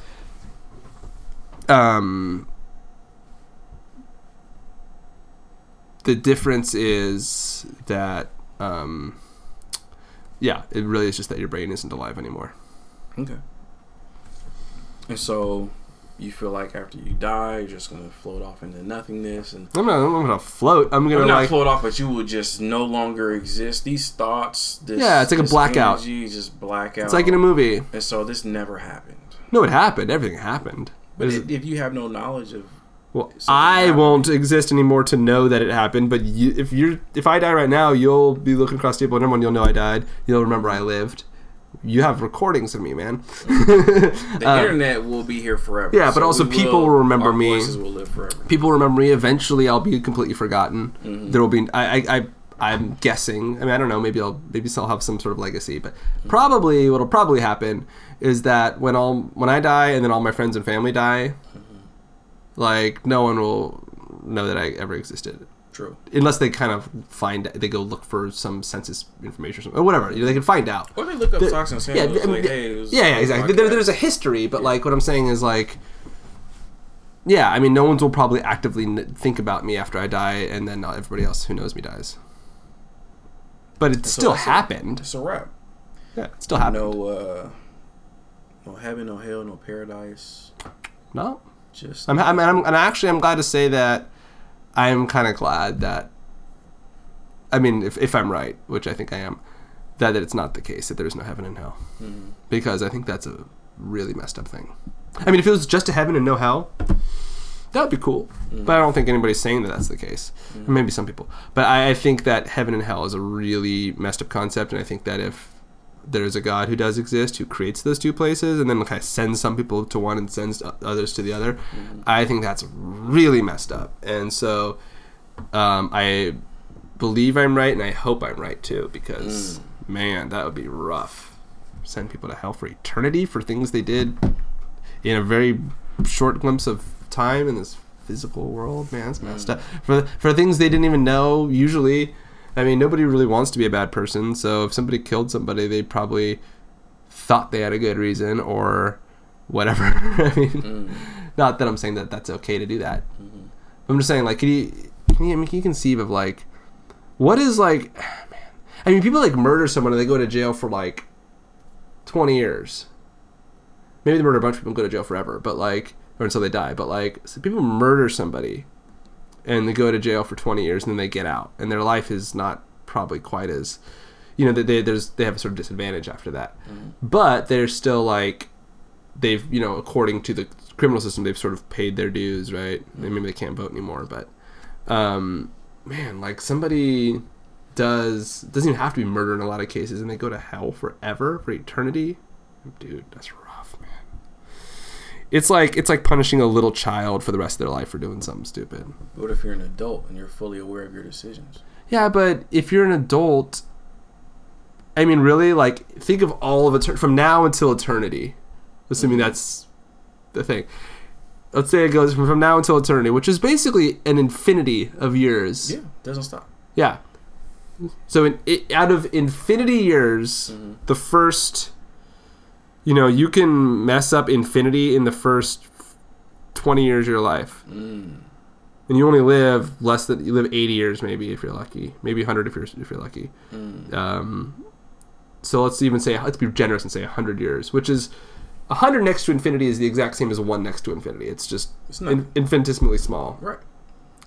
So that little thing there, when you're on that thing, surrounded by all these bad influences, bad information, maybe you have terrible parents. People have terrible parents who teach them terrible things. Society teaches us terrible things. I mean, I'm not going to blame TV and stuff for like really big things, but it does teach us terrible things. It teaches us, all these things can teach us good things too. But so that little tiny speck of your existence, with all the sort of nurture that goes into it and affects the way you think and the decisions you make, that little thing, that little amount of time, what you do there, by the way, without having any actual real evidence that heaven and hell even exist, but you might believe it anyway, like, that little tiny speck is going to determine your infinity of eternity. Whether or not you're, living in lavish riches or happiness or whatever it is, or whether you're being like tortured and burned or just abandoned or whatever it is for all of eternity, I think that's messed up. I think that is the equivalent of basically taking a baby or a very small child who does something wrong and punishing them for the rest of their life. I think it's kind of the equivalent. Compared to eternity... So you think it's unjust? Absolutely. Absolutely unjust. And I think that sort of conflicts with the idea of a totally just and benevolent God. So I think it's kind of... I think the Give me the definition of benevolent. All-loving.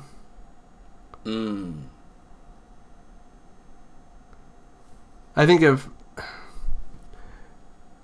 I don't know. I think it's like I don't think if heaven and hell exist. If hell exists, then God cannot be all loving. Because it's not a loving. There's no way you could lovingly send someone to hell for eternity. It just doesn't make sense. I think the God of the Bible or the God of the religions that people describe to me are not perfectly moral beings. There's probably overall good beings. What's the basis of morality for what you're saying? I mean, like well-being. No. But so you're taking your basis of morality and placing it on a godlike figure. Is that what you're saying? What I'm saying is, okay, I mean, you don't have to agree with my definition, but well-being is, you can objectively quantify I'm just saying, that. If we're talking about God, or we're inserting God in this conversation, how are we, as these little people that are here for like you said, a very finite amount of time, we're talking about this infinite person who has infinite wisdom. How are we going to say that he, or it, or she, however you... Yeah, I have my own moral compass. How are you going to say that the Creator is immoral? How do you come to that reason? Because this Creator is contributing in a very negative way to the well-being of people. And that's immoral by my definition. He's contributing in a negative way to the well-being of people while they're on Earth or after they're on Earth? Either way, both. Both. Okay. Yeah. So is that one, dude, man. Is God's fault that bad things are happening? Well, I mean, you could make that argument. Okay. I mean, that's another thing. I mean, if God has the power to stop bad things from happening, sure. You could make an argument that God's at fault. I mean, if like when, I mean, okay, let me put it this way. So should God not have rules? Should he not have justice? Or should he let everything go? I mean, I don't know. That's up to God, I guess. Do you want to spend an eternity with Adolf Hitler? Do you think he deserves to spend eternity in the same place as you? I don't know. I don't think that either of us... I don't think this is a question... I don't honestly... And this is kind of a thing... I kind of don't really like the word deserve, but I think I know what you mean by deserve. I mean, is that a just outcome for his life and your life on this earth, based upon your moral? Well, I don't think justice always occurs on Earth. Framework. I don't think justice always occurs on Earth. I'm just saying if we're talking about afterlife. Okay, we'll talk about afterlife. So we're talking about afterlife, and we're talking about this God who is, not benevolent and not loving because he created this. He supposedly he has created this place called hell, whether it's a state of being or actual physical place. where people go who don't deserve to be with him. Mm-hmm. That's really what it kind of comes down to in the biblical framework, so I'm saying let's say you don't believe in a Christian whatever, but like you believe that there's a good place and a bad place, or let's say we're talking about heaven and hell. I mean, I don't believe that, but yeah. So we're talking about heaven and hell. Do you think that Adolf Hitler deserves to be in your presence and live with you, live a comfortable eternal destination? Does he deserve to be there with you? I mean, if I get to decide this now? Yes. Well, for eternity? For eternity. I mean, I don't know. If eternity is in Hawaii, do you think Adolf Hitler should be on the beach with you in Hawaii? I mean, this is a ludicrous scenario we're talking about, so forgive me for humoring it.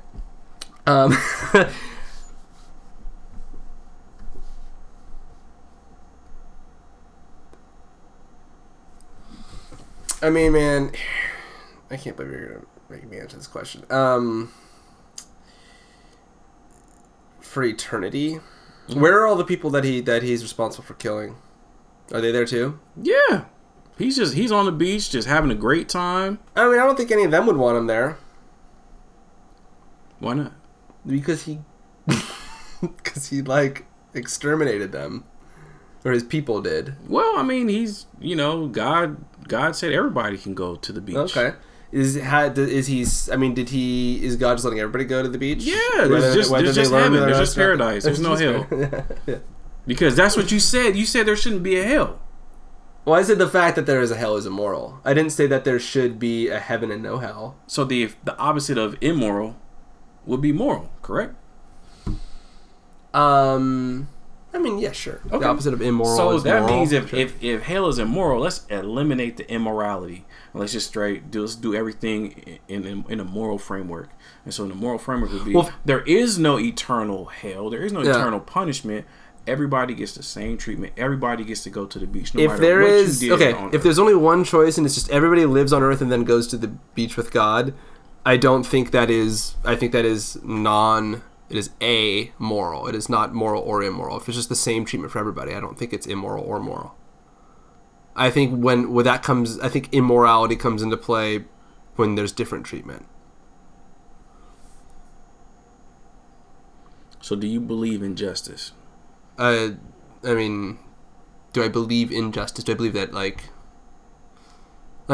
that's just like a word with a definition. Like, I believe it exists. Yeah, I mean, I value justice. I think justice is important or valuable. Sure. So would it be just for Adolf Hitler to enjoy the same things that you enjoy in the afterlife? Can I ask you a question before I answer that? Go ahead. And it's a similar question, but I want to know your answer before I answer mine. Do you think it's just for a person who has committed a murder to ever get out of prison?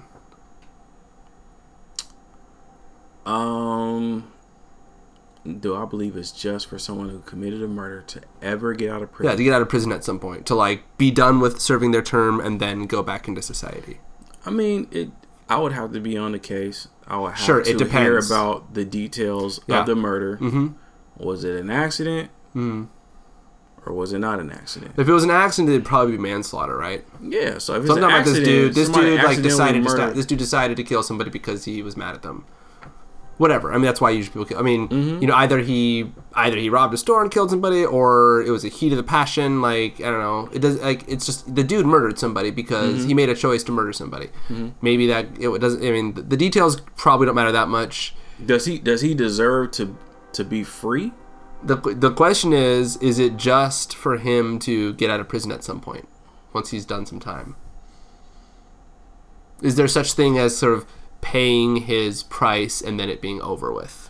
In my opinion, if you intentionally murder someone, you should either be killed yourself or you should justice would be you would lose your life. If you take a life, then you should lose your life. It should be taken from you. That would be just. That's even.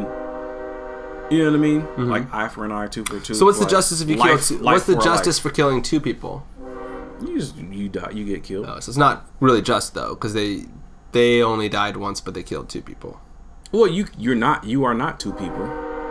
Right, but I'm saying, can there be justice for somebody who kills multiple people? Yeah, they would be killed themselves. Right, but I'm saying that's not really an even trade. You said kind of life for a life. What about life for 2 lives or 10 lives or 6 million lives?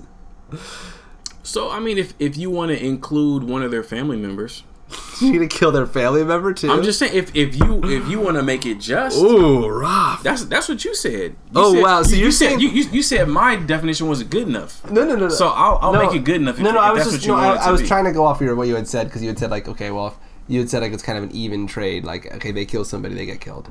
Mm-hmm. So I'm saying, is it possible to seek to get justice for when somebody kills more than one person? They can get partial justice by killing them, but if you killed 10 people, how can it be just if you only die once but you killed 10 people? Well, I have to do something. I can't sit there and do nothing. Right. And just ask questions Right. like, all right, well, I can't. This you can do your just. best. I mean, maybe just letting you die would be the best they could do, but it's not really fully just, right? Like, they should have been able to kill you 10 times. It's just impossible. So. Right? Like, if it was true justice, it would be something worse than death. It would be hell? Was that what you said? I don't know. I'm just saying. Like, I'm trying to... I guess true justice would be hell. Okay. If that's what you're getting at. So, wait. But if you kill someone and they go to heaven,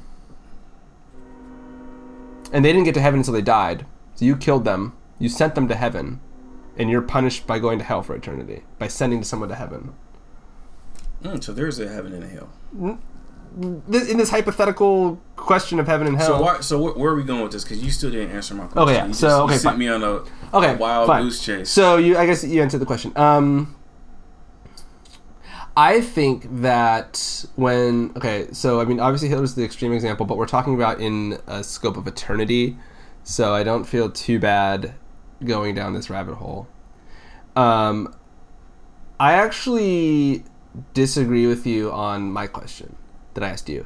I believe that even though, I mean, there are terrible things people can do, but I also feel that people can learn from what they do. People can do their best to make good, and I think people can be also sort of turn around and live a good life afterwards.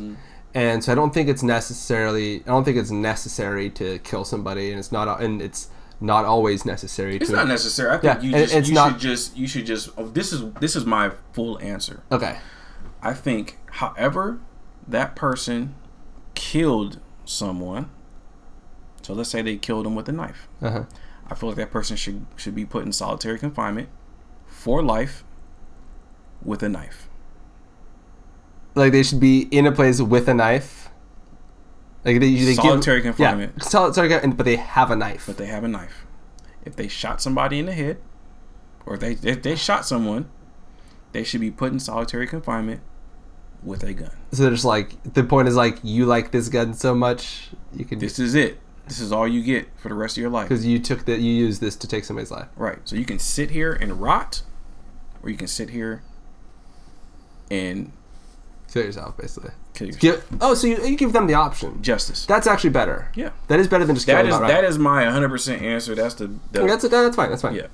But aren't there people who, at least as far as you know, or maybe you've heard or could imagine, are there people who have done a bad crime, like killed somebody, and then, gone to prison, and they get out, and then they kind of learn from that, and they kind of dedicate their life to doing some good and actually like helping people and maybe saving lives and things like that. Yeah, they're trying to compensate for what they did. Maybe in the grand scheme, I mean, not that it's ever okay and excusable to like murder somebody, okay? But I'm just saying, like, in the grand scheme, if they took somebody's life unfairly and unjustly, but they did something that's actually saved a lot of people's lives afterwards, you can never take back the life you took, right? But you also, you're not being forced to give back, to take back those lives that they saved either. So you can at least acknowledge that there is some sense of justice, or some sort of overall sense of, like, even if you're not excusing the murder, but still saying, okay, well, he killed one person, but he saved hundreds. Like, there is some potential net gain there. or some sort of balance, some positive balance. Sure, I'll concede that. Cool. So back to the question. So that being said, I think that people who do kill somebody can learn from it and can actually kind of get out of prison and lead a good rest of their life, and that's worth preserving. Word. I think someone like a good life is worth preserving, even if that person's made mistakes, even big mistakes. That being said, I think that if you don't want to answer this question. No, I'm about to. I'm getting into it. If Hitler, who not single-handedly, but he was, he played a big role in killing a lot of people, right? In the grand scale of eternity, I feel like in that same sense where somebody killed somebody and they kind of went out and did good and sort of made up for it in a sense, I think that with eternity to play with, he could potentially sort of, if he did, if he realized what was wrong about what he did and decided to, and could do some good afterwards and had that much time to do it, that there could be some sort of net gain. I mean, given the fact that all these people are already dead no matter what, there could be some net gain of having him not like rot in hell. Like if he could be in a position where he could go and do some good for the rest of eternity, maybe he could save 6 billion lives. And it would be the fact that we can't, the fact that those 6 million are dead either way. There is no need to save lives if everyone goes to heaven. That's a good point. So if there is a heaven and good people go there, isn't it? It's not good people, all people, because you said it would be immoral to send people to hell. So that means everybody goes to heaven in your scenario. Well, I mean, or because my scenario. In my scenario. Well, in my ideal scenario, there's no heaven either. People just get used to the fact that you're going to die. So back to my question before we keep moving. If there's a heaven and no hell, then it's not heaven. It's just what happens after you die. It's just the next place.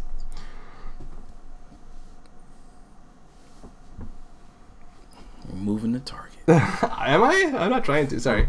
We're moving the target. Okay, yeah. Where are we at? What's the target supposed to be? We were back to heaven and hell. You said there's an existence of hell. So you can't have heaven without hell. So what are you talking about? Oh, okay. Right? Well, yeah. I mean, if there's just one place, if this knowledge that you have of hell, this bad place, you say that's immoral. Let's say we eliminate that. Okay. So then there's just so earth. Are and then you saying there's no morality without immorality? Is that what you're saying? Because you're saying there's no heaven without hell. There's just nothing. I mean, well, I'm just saying if you had a place that like if you had a place that is like party with God, go and be with God after you die, and you didn't have a place which was be away from God, like everybody just is going to go to that place. I mean, okay, you can call it heaven if you want, but I'm saying like it loses its significance as heaven. It's just like okay, everybody dies. It does lose its significance, huh? It means nothing. Well, it means something. No, it means a lot. It means a lot more than what I believe. What does it mean? It means that. Well, I mean, it means that like. It's not a reward. It's just what happens next. It's not a reward. It's just what happens next. So there's no reward. So if there's no reward, that means there's no punishment. So if there's no punishment, I mean, you could have. There's no justice. What I'm saying is, you could have one of those places without the other if you wanted. I mean, if God wanted or whatever. If God existed. Okay, so let's go back to that one place. So you believe that we should all you believe that in the moral framework that you were saying that God is immoral to create a hell. I think so. You would say it would or to send people there for sure. Or to threaten people with it, definitely. To send, threaten, whatever. Yeah. You think that it would be better if everybody went to heaven. Would you say that? Would you come to that conclusion? Yeah, I mean, if you're not sentencing people to eternal like damnation or torture or whatever, that's better than that you're not doing that. Yeah. So eternal vacation to Hawaii. Sure, that's better than sending people to hell for sure. So once again, do you think that Adolf Hitler deserves eternal paradise, eternal vacation in Hawaii to be sitting on the beach with you? I don't think I deserve to be in Hawaii for the rest of my life. Based upon his actions. Okay, let's say do Mother Teresa and Adolf Hitler deserve to get treated the same in the afterlife? Mother Teresa killed based upon the work that they did. Mother Teresa's... I'm not a big fan of Mother Teresa's work either, but she's better. She's not as bad as him. I mean, okay, who's good to you, man?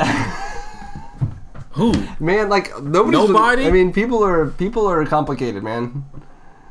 People do good things. So Adolf Hitler's no worse than anybody. What I'm saying is, like, Mother Teresa, like, her whole thing was she okay, well, actually, she had a lot of... She took a lot of the money that she had was put into just building more buildings. Mm-hmm.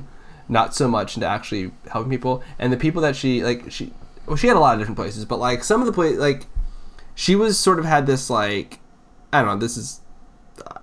she okay, let's get Mother she sort of believed that suffering was a good thing to do. Martin Luther King, how about that? Don't get me started. No, I'm just playing. Okay, sure. Oh, I'm just playing. As far as I know, he was okay. So Martin Luther King and Adolf Hitler deserve to be. I don't think they'd want to be in the same place. Why not? Because they probably didn't like each other. Wouldn't like each other too much. Who wouldn't like who? They probably wouldn't like each other. Martin Luther King would probably not like Hitler because Hitler did some terrible things, and Hitler would probably not like Martin Luther King because he's not a white Aryan German. I think MLK would show him love, just like that doesn't mean everybody else. I don't think he'd like him, but he might show him love. Sure, he should have. That's what he did. That he was that was kind of his thing. Yeah. Mm-hmm. I think Hitler would hate him. I don't think Hitler deserves to be in his presence. I'm just saying, like, what's the point of Earth if heaven's what's up? Like, if heaven's happening, like, what's the point of even? What's the point of just creating good people and bad people just so you can send some to heaven and some to hell? What's the whole point of that? What's the point of living on Earth, of Earth existing if the real event is in heaven and it's forever? I don't see the point. Just create people and put them in heaven. Boom, sorted. Mm-hmm.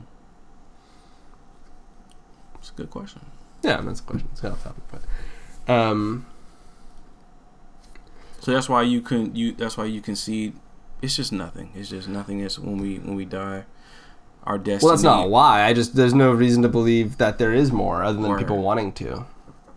People want to believe that there's more. People want that justice, man. Mm-hmm. And like, no, okay, I'll get over my qualms with the word deserve, and I'll get over my sort of like philosophical gameplay. No, I don't think Hitler deserves to sit on a beach in Hawaii for eternity with me, or Martin Luther King, or, I mean, to sit with me, or to sit with Martin Luther King, or to sit with Mother Teresa, or to sit with the freaking commander of the Third Reich.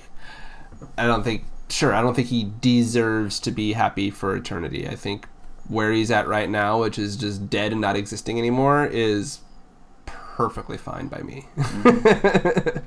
And the fact that's going to happen to me too is, it's fine. It's perfectly fine. Because the way I feel is when I'm dead and I don't exist anymore and I don't have thoughts anymore, I won't like be thinking, oh man, I wish I was in heaven. Like, it just won't matter. I won't even know. It's like when you go to, it's like if you could imagine going to sleep and not having any dreams.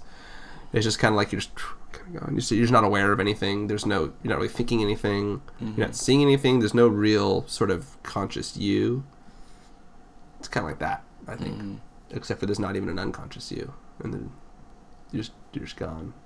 It's kind of like it was. I mean, you can imagine, you can sort of fathom, like, we were talking about, like, some, the 1970s, right? Mm-hmm. I wasn't alive and you weren't alive. You can imagine that. Nobody had this concept of Emmanuel or Philip, right? Nobody was thinking about us. Well, I can imagine, but I can also see footage of it. I can listen to the music. Yeah, I mean, I can hear stories from people. Like, and you. I don't know how to get too wacky with my. And I can't right now see a video footage of 2050, but once it comes about, there will be video footage of 2050, probably, right? Mm-hmm. But what I'm getting at is that I think life. I mean, the rest of the world, existence after my death, to me, in my own subjective way, would be basically the same as before my birth. Except for it'll be later and there'll be more history and there will have been a history of me, but like in the 70s I can hear about him and see videos, but I wasn't there and I don't remember it. There was no me at all. There was no I, Philip McNasser. Mm-hmm. So it'll be just like that after I die. The world will go on going on. There will be plenty of people around probably. And they'll have lives and they'll be thinking things, but I won't be there. Word. I feel you. There we have it. There we have it. You have been here so many times on this show, but I never had this develop at the time that you were on. So I want to give you, or take you through the Fab Five. Okay. 5 questions that I ask every guest. Okay. Yeah. Or just about every guest. Sometimes I forget. What's your favorite genre of music? Right now, probably EDM. Probably. Was there a certain artist or DJ or album that made you fall in love with EDM? Made me fall in love with EDM? Oh, man.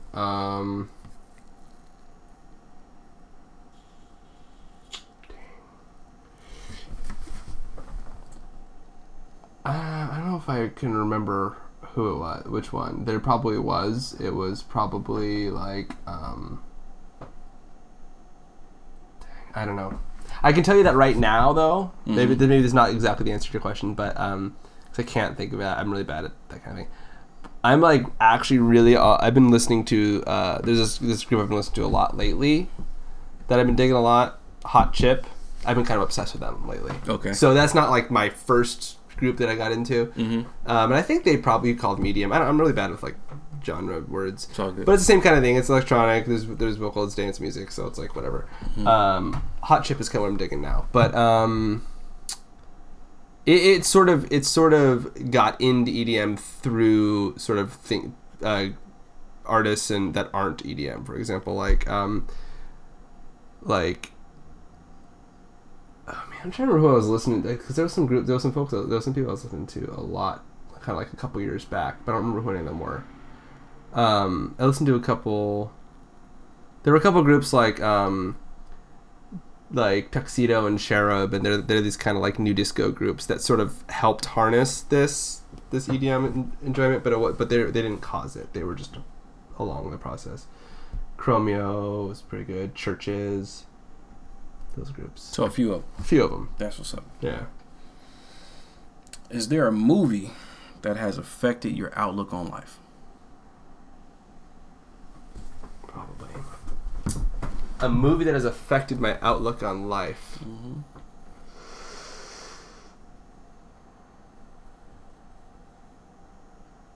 Huh. And I know Miracle on 34th Street was pretty... That made a big impression on you, but pretty significant. Man. Changed my life. I mean, probably, man. A lot of things of it. Okay, this is maybe not my ideal answer, but it's what I have in my head right now. It was one of my favorite movies, The Fifth Element. And that movie is just so ridiculous. It's so absurd and just goofy, and like it's the cheesiest movie, but it's like really well done. Like the cheese factor is just freaking off the chain, right? I would say that one because that sort of, I think something that I took away from that is that like it's okay to not take everything seriously all the time. I mean, you have to take something seriously. Yeah. Don't go ham with that concept. Word. But it is, I think, like there's a lot of things that we can just sort of take with a grain of salt. Yeah. And I think that movie helped demonstrate that. That's good. When you start to feel overwhelmed, how do you de-stress? How do I de-stress? Well, there's things I do to de-stress, but what actually works, and I don't always pick it first, but is to, man, if I can go like on a nice walk, if I can go walk around outside, I don't do this very often. Usually I'll just sit around and like play video games or something and think that that's going to de-stress me, but it doesn't, right? It just makes me bored and just still kind of stressed. But actually kind of getting up, moving around, either going for a walk and kind of just, I mean, even just around the town, man, looking at the trees and stuff, or creating something, which I don't do very much either. But like if I can actually get myself to like paint something or draw something or write like a poem or a story or something like that, or even just write my thoughts down, like that's really helpful. Yeah, just getting that out. Yeah. Sometimes I'll just write down like a stream of consciousness that I have.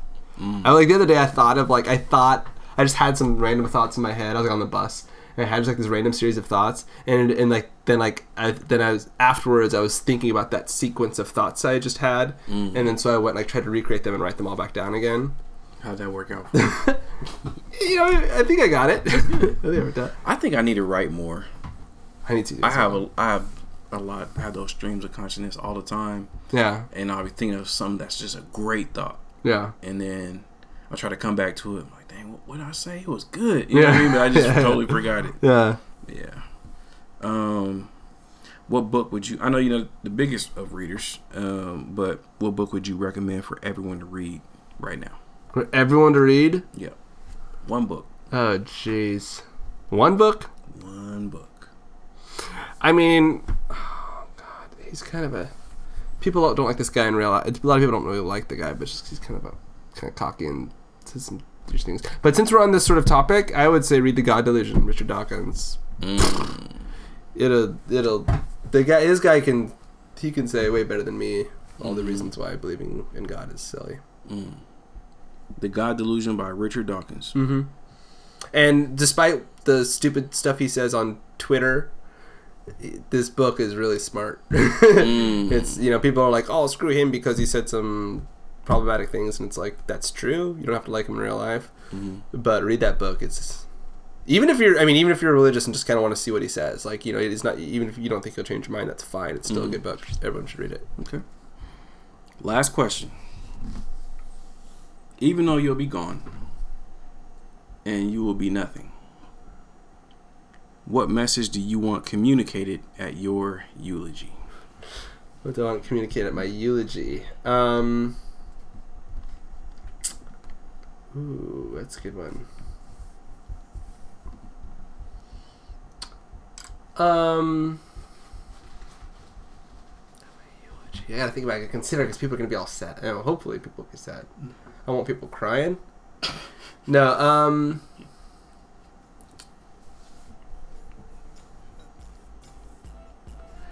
I think that maybe that there's, you know, given that there's a good time when somebody dies, because you never think they live long enough. I would say maybe that, like, self-reflection is important. It's important to learn from yourself. But I think, like, better, rather than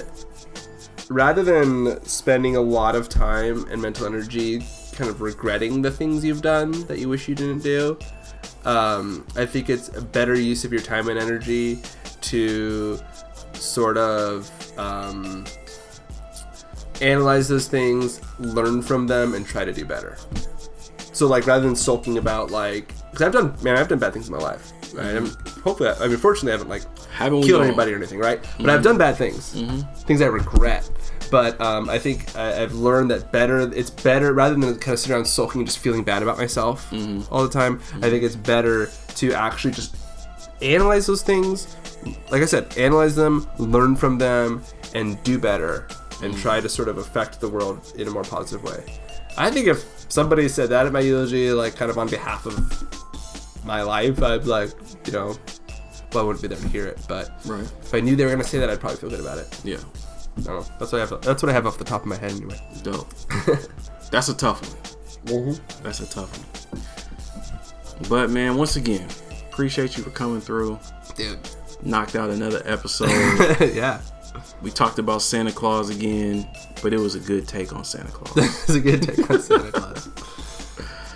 Yeah, man. But he's got a magic wand that prevents you from seeing it, and he stops time when he goes around. That's how he gets all of the houses. So time will be stopped when he gets to each one of those cameras, and that's why you won't see him enter the houses. But he's still there, and when they go look for him in the North Pole, his house is magical and it's invisible. Unless you're an elf or a magical reindeer, you cannot find it. Okay? That's why we don't find him. He still exists. You can't prove he doesn't. You got a 50-50 shot. If you flip a coin, you got a 50-50 shot. If you flip a coin, that determines your answer. You have a 50-50 chance. I agree. Oh, if you flip a coin. Word. How can people get a hold of you on social media, bro? People can find me on Facebook. It's my name, Philip McNasser. Philip Ambrose One McNasser. L or two L's? One L. One L, guys. I got offended by that's Are you still Mellow Fezzy on Instagram? Yeah. Okay. Yeah. I don't post that often. Use that. I know, but I posted recently. I posted a picture really? like 2 days ago. Okay. I gotta do it more. I haven't checked. Yeah. I just didn't see it. No, yeah. I incidentally, when I posted It's that, not on my algorithm because I don't see it. it's been a while actually. I don't remember what. I don't Twitter, but I've been wanting to maybe get back on that. And I think I have a Reddit thing, but that's not really something where you have like friends on Reddit. You just like go post anonymously and. I was like, what is Reddit? What do you do on Reddit? It's just like basically message boards. It's like post boards. People just like. It's like people just like go there so they can anonymously like. It's kind of like Facebook, but you don't know anybody. And then there's all like topics. So there are all these sort of like subreddits, which are just basic topical pages. And so let's all go talk about The Walking Dead in this subreddit, and then everybody talks about The Walking Dead. Awesome. Yeah, I don't really do it. Yeah. I mostly just Facebook a lot. Word. Well, hit them up. Hit me up on the Twitter, on my Twitter, or the show's Twitter, at SXSNDLS. On Instagram, at SXSNDLS. My personal Instagram, Emmanuel Since 85. And on Facebook, my government, Emmanuel Williams. Yeah, man. Hit us up. Let us know what you think. Let Philip know that there is a God and he has a plan for his life. Man. You know? Let me know if you have any questions or if you need some help. If you have any questions, you need just somebody to listen, and you know who can tell you that you're not crazy for a doubt. Because let Philip know that there is not a Santa Claus, and we all know this. Let Philip know that you agree that doubt is one of the most important things you can bring to your own life. Boom. And with that said, gotta love the unapologetic expression. Exactly. So once again, it's the Socks and Sandals podcast, where society, culture, history, and religion collide, and we unapologetically discuss. I'm so tired, bro. I can't even say my own tagline. We unapologetically discuss our worldviews. I am tired. I've been going hard for the past couple days. That doesn't matter by the time you guys hear this, it'll be a couple weeks. But appreciate y'all for listening. Grace and peace.